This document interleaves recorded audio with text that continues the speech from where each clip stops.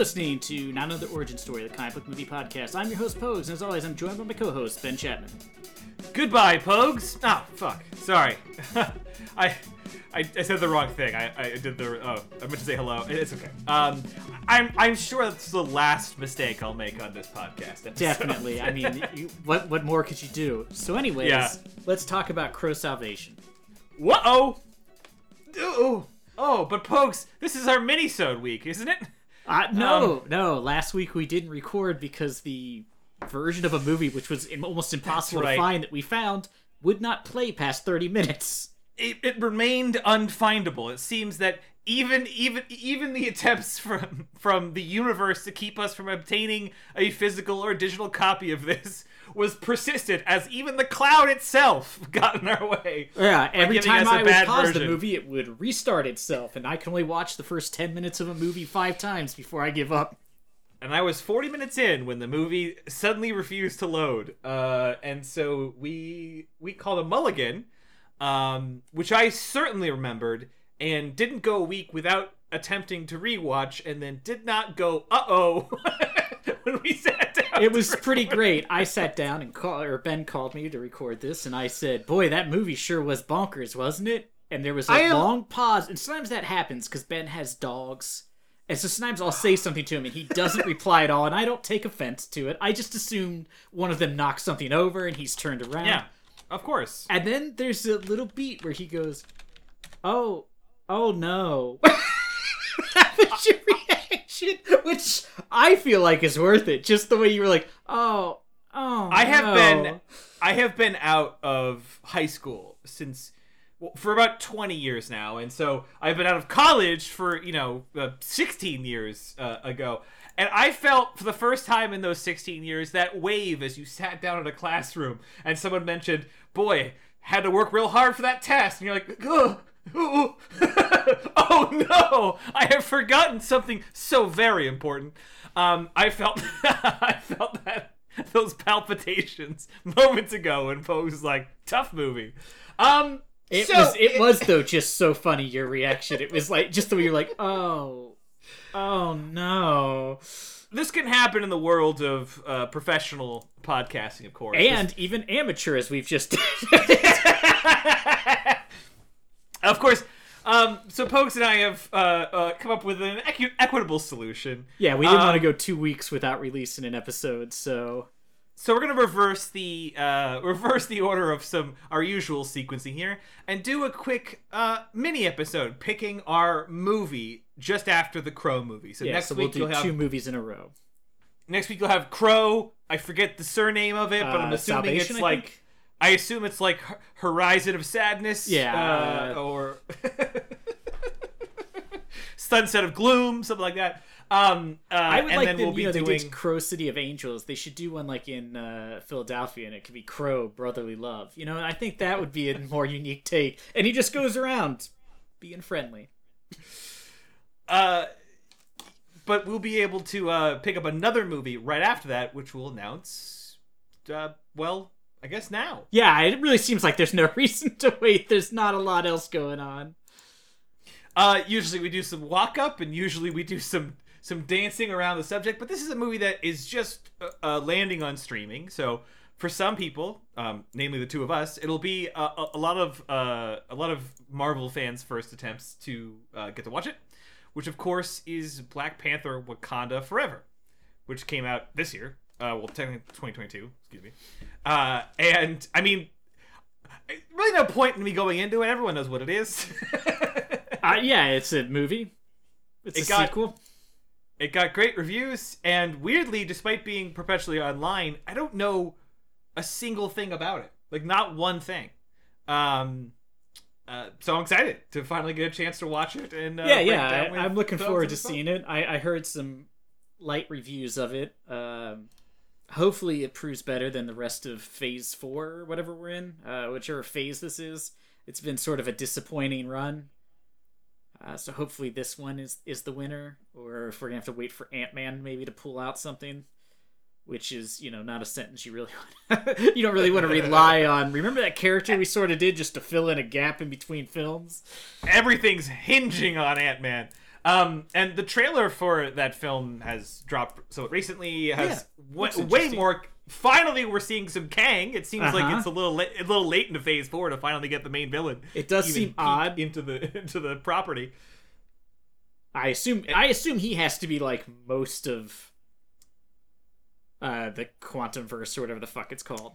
Because like otherwise, I've got no clue how they're going to introduce him in like a movie and a half before they do the whatever Kang Conquerors or whatever the movie's going to be called. But while Marvel is slow burning some resting on their laurels for a little bit, unfortunately, DC is moving forward now, headed by James Gunn, which is such a bizarre thing to say. Me from 3 years ago would probably be bewildered by that statement. Or 3 or 4 years ago. But James Gunn is recently released the forthcoming concepts that the DC universe will be heading towards. Some TV properties and some film properties. All of them, well, sorry, they fall into two columns of interesting and oh no. Yeah. Oh dear God, no. I feel like they fall into okay. That's not going to be good, and no way this ever makes it to HBO Max. They'll cancel it before it's done. So let's quickly slot these properties into the preceding categories. Superman Legacy, a Superman movie without Henry Cavill. Cavill, as Gunn has put it, he wasn't fired, he just wasn't hired. Interesting. Which is like a way of saying we're pricks. I'll be honest. I did not like any of the Superman movies that they did with Henry Cavill, but I liked Henry Cavill as Superman. Yeah. I just thought the movies were bad. And I gotta be honest, I don't think what's gonna fix the Superman movies is recasting Superman. Because, let's be honest, we went back and watched Superman 1, 2... Did we do 3 and 4? We must have. I think we've done all of them. I'm pretty sure we've done all of them. And they're bad. And then Superman Lives, the one with Brandon Roth, bad. They're just not good movies. The plots are really stupid. The first Superman movie, there's a scene where he uses his X-ray vision to tell Lois Lane what color her underwear is, and then he flies her around and she reads like a spoken word poem in her head. Like, they're just done. And the whole plot is Lex Luthor wants to make like a real estate deal. It's not not a movie. Sorry, Pokes. As far as I understand it, you were telling me why they weren't good? Because I don't know. I'm super into non-consensual peeping and spoken word. Can we get a clean cut of just Pokes saying that? There went my political career. Hey, Gary, in the sound booth, can you give me just that, please? Just give me a cut. Yeah, we have a sound guy. For anybody who's listening to this, the sound guy is me going, I don't feel like editing this. And show me how to make it my ringtone. All right, thanks. So the next up is a TV property. I'll just skip to that. And we've got Creature Commandos, an animated series that features Frankenstein and Weasel from that Suicide Squad movie. When he told me the premise, I was like, I think I vaguely remember this being a real comic, like in the 40s. And then he showed me a picture of like the concept of the characters, and I was like, nope, that's not what I was thinking it was. So I may have created my own comic book about monsters fighting Nazis.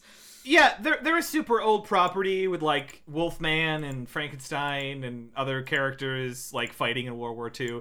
It's a pretty absurd premise. I'm curious about it, so I don't know. I'll say interesting. I don't know. I mean, I guess we should have made a column that's just like, huh. Yeah. All right. Third column. I'll put it solidly. Is that a good or bad? Huh. I don't know. Sticking with TV, Waller, which, as you would expect, is a series spin-off focusing on the exploits of Viola Davis's take on Amanda Waller. Which is great, because as you remember her from the movie, she played incompetent moron in Suicide Squad, incompetent villain in The Suicide Squad. So some far girl's mother in the Peacemaker TV show, and so far her participation in DCEU is absolutely fucking up. Like, what if trying to be a badass while accomplishing negatives? What if Nick Fury did nothing right? Yeah. Or imagine like you saw Nick Fury in that after credit scene from like Iron Man 2 or something, and then they gave him a TV show. And you're like, what? I don't know who this character. Like, actually, no, that wouldn't even work because Nick Fury is at least interesting. I mean, this is literally like the person who works with Nick Fury who like files paperwork and makes up those dossiers Nick Fury looks at. And I literally caused the events of the first Suicide Squad movie and the second Suicide Squad movie. I want to put it in Oh No, but then I read that it has people attached to it from the creator of the Watchmen TV series and the creator of Doom Patrol, both really good properties. So I don't know. I'm hopeful, I guess. I'm optimistic.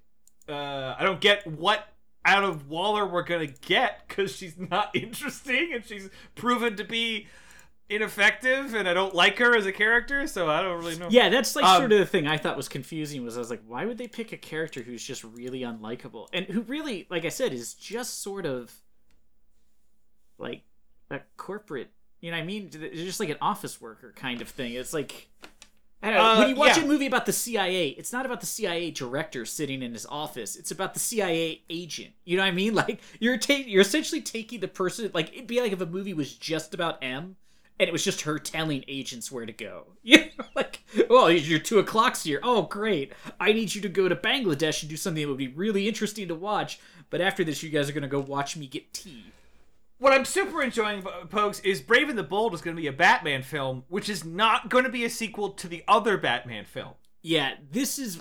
I think... I think this is where, like, the DC... This new version of the DCU is just like... Who cares? We're just going to make movies and see what sticks, which is what they've been doing, and it doesn't work. And that's what's like, I'm so confused. Like, we have to wipe continuity. It's so confusing. Let's make 3 versions of the same character.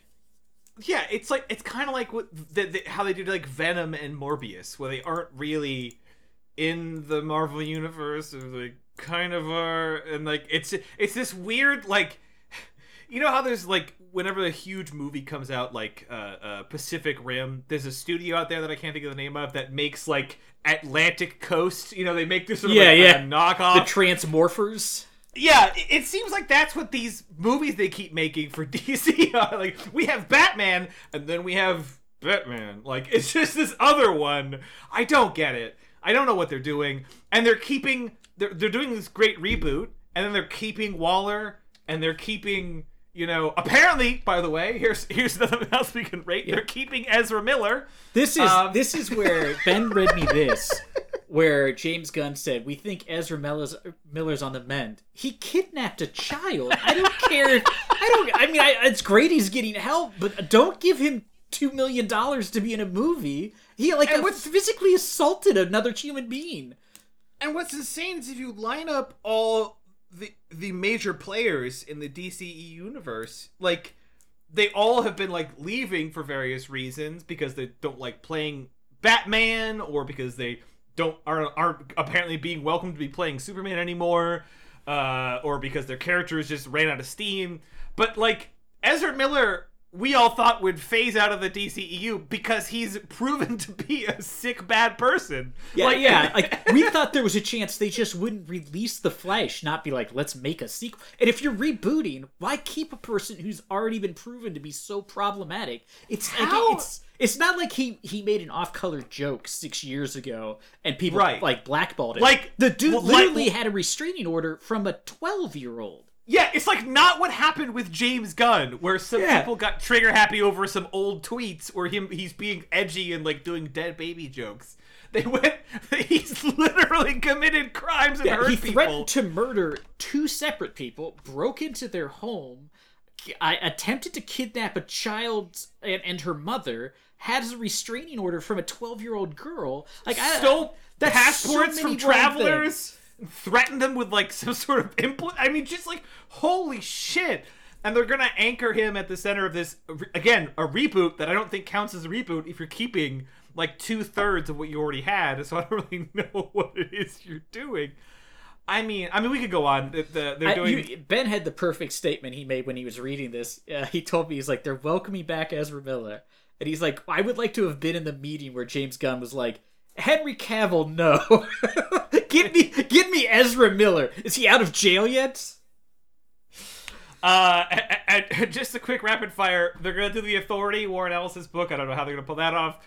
as well as Booster Gold and something called Lanterns, which will be a, quote, this is true detective type mystery with the Green Lantern Corps. Which makes me think one of two things. They're going to make the second season of True Detective, which wasn't very good, or they don't know which TV show is True Detective. The only way that would be good is if you put the original True Detective cast into Green Lantern suits. That's the only reason I would watch it. If you said, all right, we've got 2 Green Lanterns, they're going to solve mysteries, it's Matthew McConaughey and Woody Harrelson. I will be honest, if it was literally their characters, and he was still, whatever, I can't remember his character's name, and they're just flying through space. Yeah, Cole. And he's like talking about like how the human race should just kill themselves, and he's like, what's the point of waking up in the morning? Well, I tell myself it's to be the light of the universe, but really it's my programming, and I lack the constitution for suicide. Because I want to see Rust and Cole face off again. Yeah, I mean, I would, those moments where they're driving in the car and Rust is just doing those really long conversations. I would love that if they were just for some reason in space flying. Yeah, they're in like a giant Green Lantern car that they've summoned, a Green Lantern Lincoln. Yeah, well, which we all know from their attempts to do the Lantern Corps, all they can do is make shit they've already seen on Earth. Because I just want to see Rust and Cole facing off against Sinestro. Just please give me that. That's all I want in this world. Oh boy, that would be. I would watch that. All right. So I mean, I like James Gunn. I like a lot of the creative entities that they brought into projects, like from Walkman and from. Or Watchmen, excuse me, and Walkman is a different property. I would watch a DC show that's just about Walkmans. It's just all about a Walkman and its various owners. But I must always ask, who walks the Walkman? Oh, now that should be a t-shirt.